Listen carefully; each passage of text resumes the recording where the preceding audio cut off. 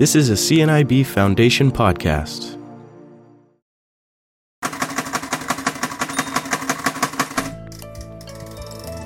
Because Braille. Hi, you're listening to Rhonda Underhill Gray and our series Because Braille. Today in the studio I have Ryan Hui. Did I say that right? Yes. With me, and we're going to talk about why get your name right. Why we've invited Ryan to the studio to talk about his journey in learning Braille. So, Ryan, you're a little bit later to the learning Braille scene. Do you want to tell us a little bit about your story and what sort of got you initiated in wanting to do that? Of course. Thank you so much for having me. This is a real pleasure, and I'm really excited. I love to geek out about Braille, even though I'm a little bit late to the party.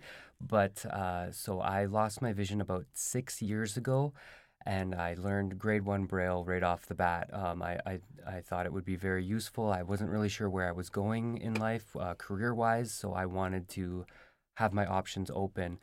And recently, I have just began learning. Well, I shouldn't say recently. It's been about a year since I've learned grade 2 Braille, and I'm just ending up now, which I'm really excited about because I think it opens a lot of doors, and it's been helping me out. So, did you lose your sight all of a sudden? Did you know it was coming? So no, actually, I did lose my sight all of a sudden. I suffer from diabetes retinopathy. I'm 32 years old, and I've been diabetic since I was 6. My wife, who was my girlfriend at the time, we went bowling one Saturday night. She woke up for work Sunday morning, went in, I woke up, and I couldn't see. So it was really just overnight. I mean, I wore reading glasses, but my vision was fine. I drove home the Saturday night, and all of a sudden, my retina's detached overnight. That's quite a shock.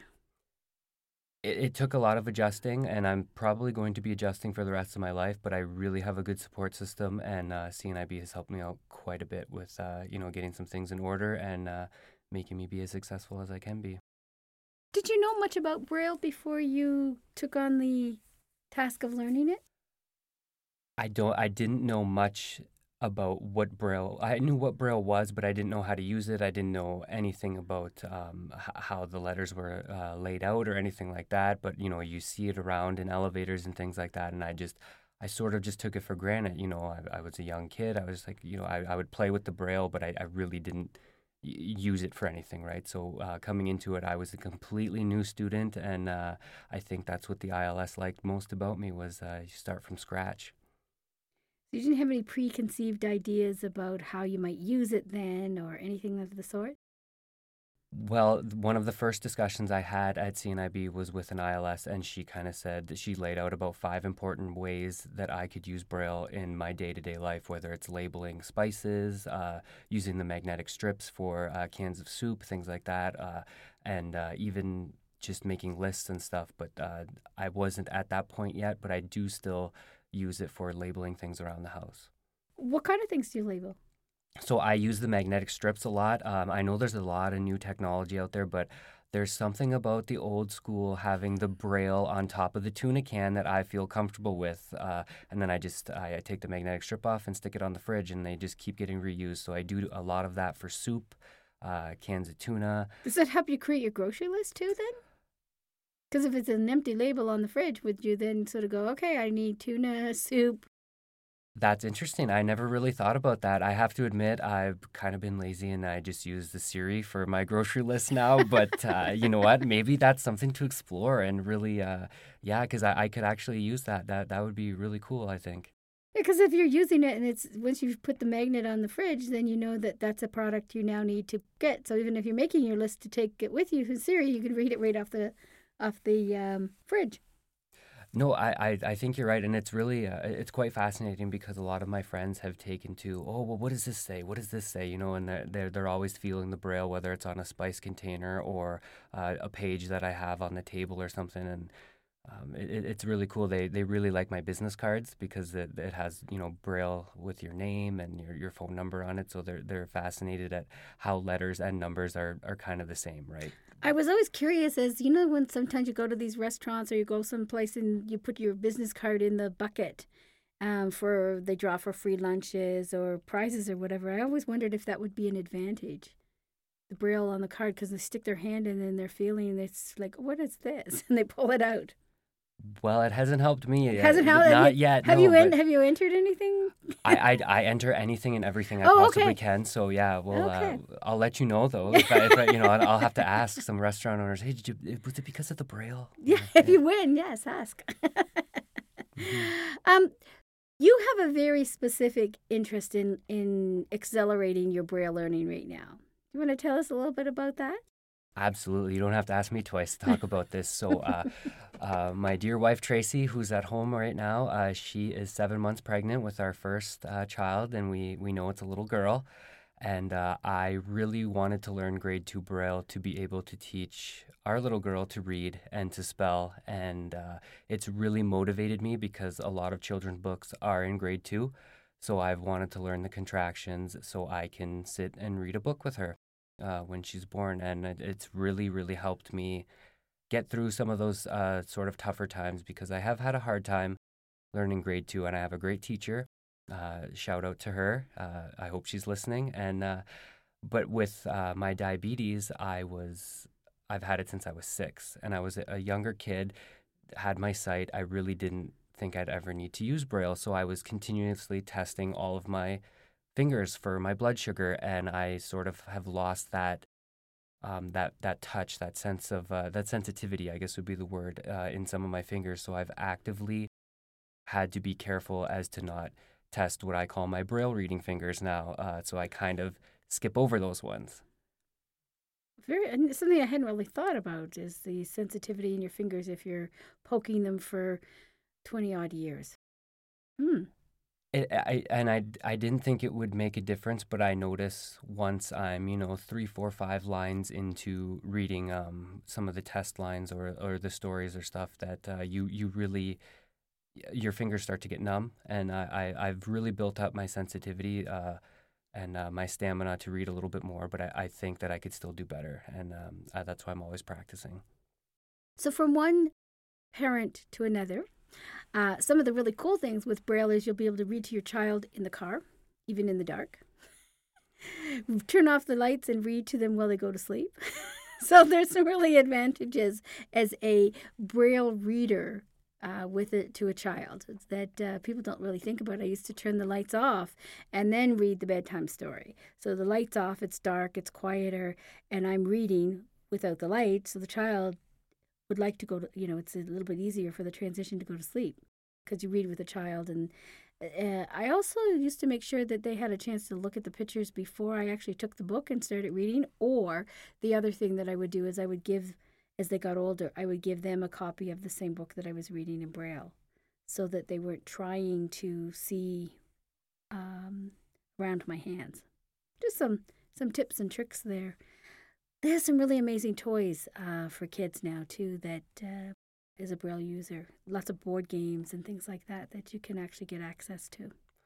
Well, I'm a pretty big kid at heart, and the first thing I got to play with when I first started learning Braille was the Braille caravans, and I still love those. I still play with them all the time in the Windsor office, and if you can't find them in the cupboard, they're usually at my desk, and I'm playing with them. So that's really cool. And thank you for the pointers. I really appreciate that. I'm going to have to bring that up to my wife and say, look, I can do this and you can't, kind of thing.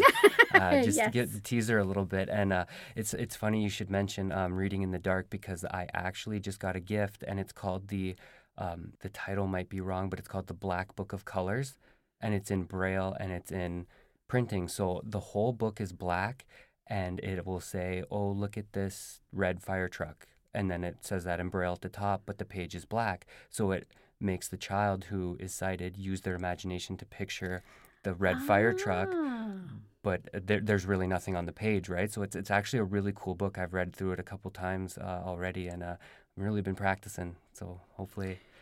It's interesting because initially it's the sound of your voice that the child likes to hear. So even before she's looking at books and whatever, reading to her from the time you bring her home is really important, I think. And that's amazing that you've taken this on to not only improve your life, but to make sure that she gets what she needs in her learning. I'm hoping to be part of the solution. So yes, Yeah. that would be... Has she been named yet? Or is She that a has, secret? no, she has. So she's going to be Abigail, and we're going to call her Abby. Oh, that's really nice. But we're kind of, I don't want to use the word fighting, but we're arguing over the spelling because I want Abbie, because with the IE in Braille, it looks like the roof of a house, right? And I tell that to my wife, Tracy, all the time. I'm like, no, we have to spell what she wants, Abby. I'm like, oh, I got a Y in my name. You have a Y in your name. I'm like, it's not cool enough in Braille. I'm like, let's do IE. That's really interesting because one of the questions I've been asking people is, do you have a favorite contraction or formal formulation of letters that you like to feel in Braille? And you Ooh, like the IE in the roof of the house. That's interesting. That's an interesting question. I never really thought about that, I guess. To mark my USB drives and stuff to make sure that I put them in my computer the right way, I use the Braille labeler, and I always mark them with an X because it's, dots 1, 3, 4, and 6. So it's kind of, it touches all points, right? And people always ask me, like, what does this mean? I'm like, it's just a letter X kind of thing. Oh, it's interesting. We've been talking to people about, what they like the feel of under their fingers, and I like the SW for some reason. I just think it's a really neat kind of combination. And there's no contraction for SW. It's an S and a W, and I don't even know anybody with those initials that I know of. So it's kind of a neat, just a neat combination. Maybe because one of the first words I learned to read was sweater or something. I don't really know. I do still struggle with the E's and I's. I sometimes mix them up because they're just kind of backwards of each other. But it's interesting that you bring that up. Now I'm going to have to look. I'm definitely going to be emailing you or calling you and be like, hey, I like this one or I don't like this one. Well, my last name is Underhill, and when I was in grade 7 or 8, I handed in a spelling test, and I had mixed up the E and the I, so I was Rhonda Underhill, and my teacher was quite amused with that kind of typo, and I was just like, oh, talk about careless. But if it was in Braille, you could use that ER contraction. Well, actually, for the under, it was the dot 5 in U with the HELL instead of HILL, right? Oh, so, yes, yeah, you're right. So that's where I ran into trouble. But I don't know that I made that mistake. I was quite old, old enough that should not have been happening. But and a lot of people have trouble with, the J's and the H's or the D's and the F's and kind of thinking about them. Karen Brophy, who is our program literacy person, has a wonderful little story she does with the alphabet to teach young children about the shapes of the alphabet. And, there's a bridge and there's traffic and there's all these different, the shapes of the letters tells the story so that the kids remember the first 10 letters. Because once you've learned the first 10 letters, the next 10 are a little bit easier. And then the next ones, by adding an extra dot, they're a little bit easier, but then the W messes us up. So it's right. There's just no rule. There's just and I was talking with somebody else, and they were telling me, people say, isn't it complicated to learn Braille, because there's there's so much to it. But when you think about how we learn, he was saying, you've got 26 very distinct looking letters that you have to learn when you're learning to read. And then once you've learned those, then they say, here's another 26 letters, and they look different, but they're the same letters, they're just uppercase. And then we tell you, oh, by the way, now that you've learned to print, here's the cursive. And it's, when you think about it, they're having to learn that same alphabet like 4 times, if people learn cursive anymore. With Braille, you might change that slightly, but once you've learned those first 10, you're on the way, right? I have sort of a little interesting story about Braille. So I actually have a tattoo on my left calf, and it's my mobility cane sort of bent in the shape of a print W. And then hanging from it are 2 dice. And on the dice are my wife's initials, TH, in Braille. So because the 6 dots of Braille sort of look like a 6 on a dice, I incorporated that into the tattoo to kind of, tell her I love her, I guess. And, that's kind of my piece that I like to show people. That's pretty cool. Did it hurt? So the closer they got to the back of my knee, the more it hurt. But, for the most part, it was on the muscle, and I was okay. But I'm not a tough guy to begin with, so I might be the wrong guy to ask about that. I've actually spoken with someone who did something that I think it's called branding where they actually raise, however they do the marking, it's actually raised. So the skin, it's like Braille dots, and she and her friends both have these letters or Braille letters on them, and she wouldn't let me see it because she said I would know what it was, but it's a secret. It's just them, but it's actually branded, so you can actually feel the dots like a Braille. That's really cool. But it's very, very painful, I'm told. I was going to say it must be, but mine is not raised. It's just, it would be like a print Braille kind of thing. Like it's just... Simulated Braille. Yes. Yeah, what do you think about simulated Braille? If I speak freely, I don't get it. But, I guess it's good for our sighted friends. But for me, I mean, I've seen it at McDonald's, right? They have it on the tables and it'll be like, oh, here's table 4. And it's a picture of the number sign and the letter D. So I don't understand how it helps kind of thing. But McDonald's has simulated Braille on their tables? Yes, they I do. did not know that. We need to fix that. We do. I'm a big advocate for no simulated Braille. It's actually kind of like saying, we're doing this for you, but you can't see it.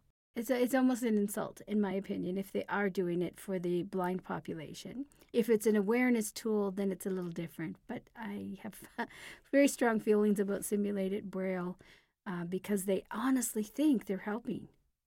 Well, see, that's what I mean. So, for instance, not to criticize McDonald's because I do love their food, but with you're going to be eating a whole lot more of it in the next few years. Let me tell you. Well, it's interesting because at the Windsor CNIB office we share a parking lot with a McDonald's. So okay. It's literally 20 steps from my desk to the counter where you get your food. So it's kind of hard not to eat it. Mm-hmm. But so I guess what you're supposed to do is if you use their app, you take a picture of the number that's on the table and they'll deliver your food to the table. But if it's table 4, why not just, if I'm taking a picture of it with my phone, why not just have the number 4 instead of the Braille 4 that probably not many people understand, right? If you don't have a friend or a family member that reads Braille, you wouldn't really know what that means. So I'd love to know their thinking. Right. Because I think somebody in the world thinks that this is somewhere way helpful to people who have sight loss. I really believe they probably do. That's why they've done it. If it's an awareness thing, then, I mean, I get that. We had an incident here not that long ago where one of the big parks was on their opening day, had, they were all accessible and there was Braille signs and all of this stuff. The Braille signs were simulated Braille. And so totally useless to anyone who actually required Braille. And they were very embarrassed but very frustrated by the fact that we pointed this out to them, that this was not actually Braille.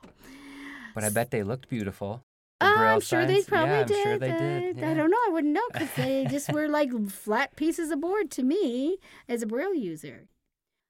Do you think that learning Braille will have an impact on your life you've talked about your learning and teaching your child. What about your work life? Are you using Braille at work at all?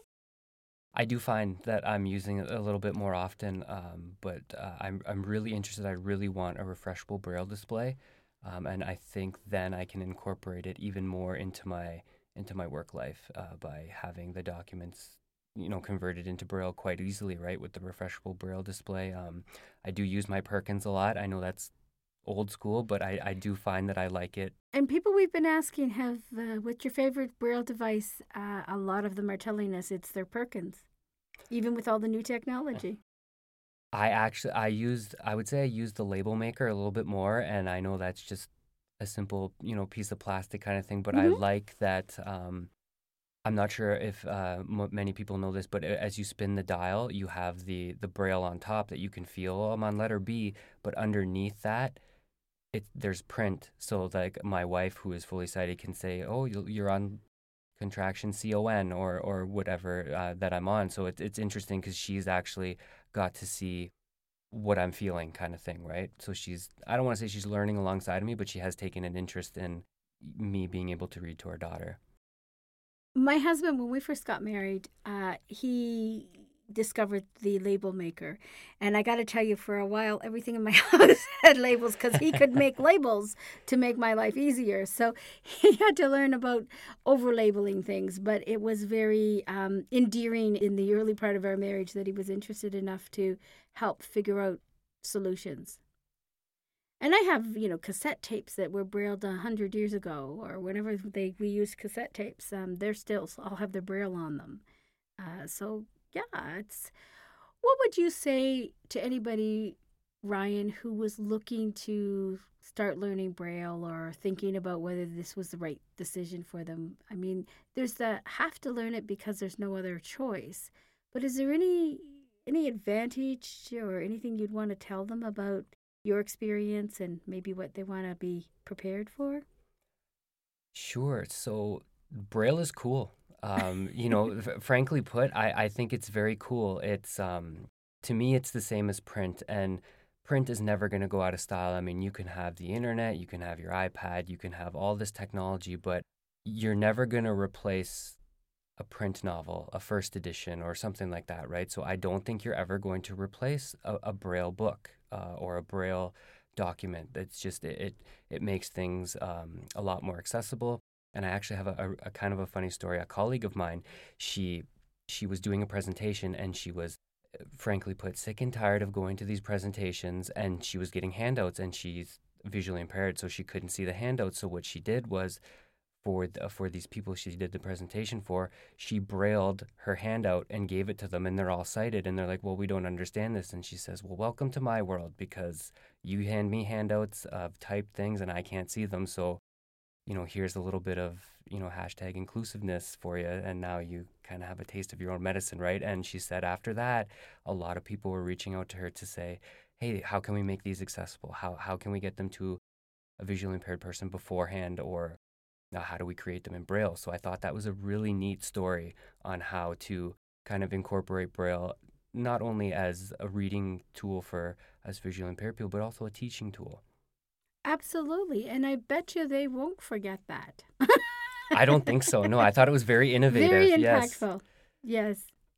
And I've heard, other situations where people have kind of done things like that. And it's a good reminder to people that, what do you think when you hear people say, oh, there's not really much point in learning Braille. Everything is so, you can listen to your computer. There's talking books, you use PenFriend. There's all these other devices that Braille really is a dying art. And really, we shouldn't bother to teach children that. That's a tough question because, I really think that it's very important to teach. And just take, for instance, myself in my situation, I want to be able to read to my daughter. And I think Braille is one of the best ways to do it. And it helps me. It's helped me in my life. So I think that it's very important. And I really wish, I remember growing up that I was learning cursive, and I don't really teach that anymore in school. And I think that's another, I guess, to coin your term, a dying art form, because, writing letters, you just don't do that. You type everything now, right? And I really like Braille. I really think it's fascinating. It's a conversation starter. Even my parents, they're like, oh, well, what does this say? Or how are you doing this? Or how can you read that? And if you get a really experienced and good Braille reader where they're using both fingers and they're going really fast, it's amazing. And to see people even incorporating texting on their iPhone with the Braille input is really cool too, and very, very fast. My wife is a very fast texter, but I can safely say that I've seen some people in our field using the contractions type extremely fast, much faster than she does. And I've been hearing that. It's something I'm thinking that I want to explore a little bit more myself, because I do use the touch typing. I'm not very good at it. I have to find the letters, and it takes me a little while to do things.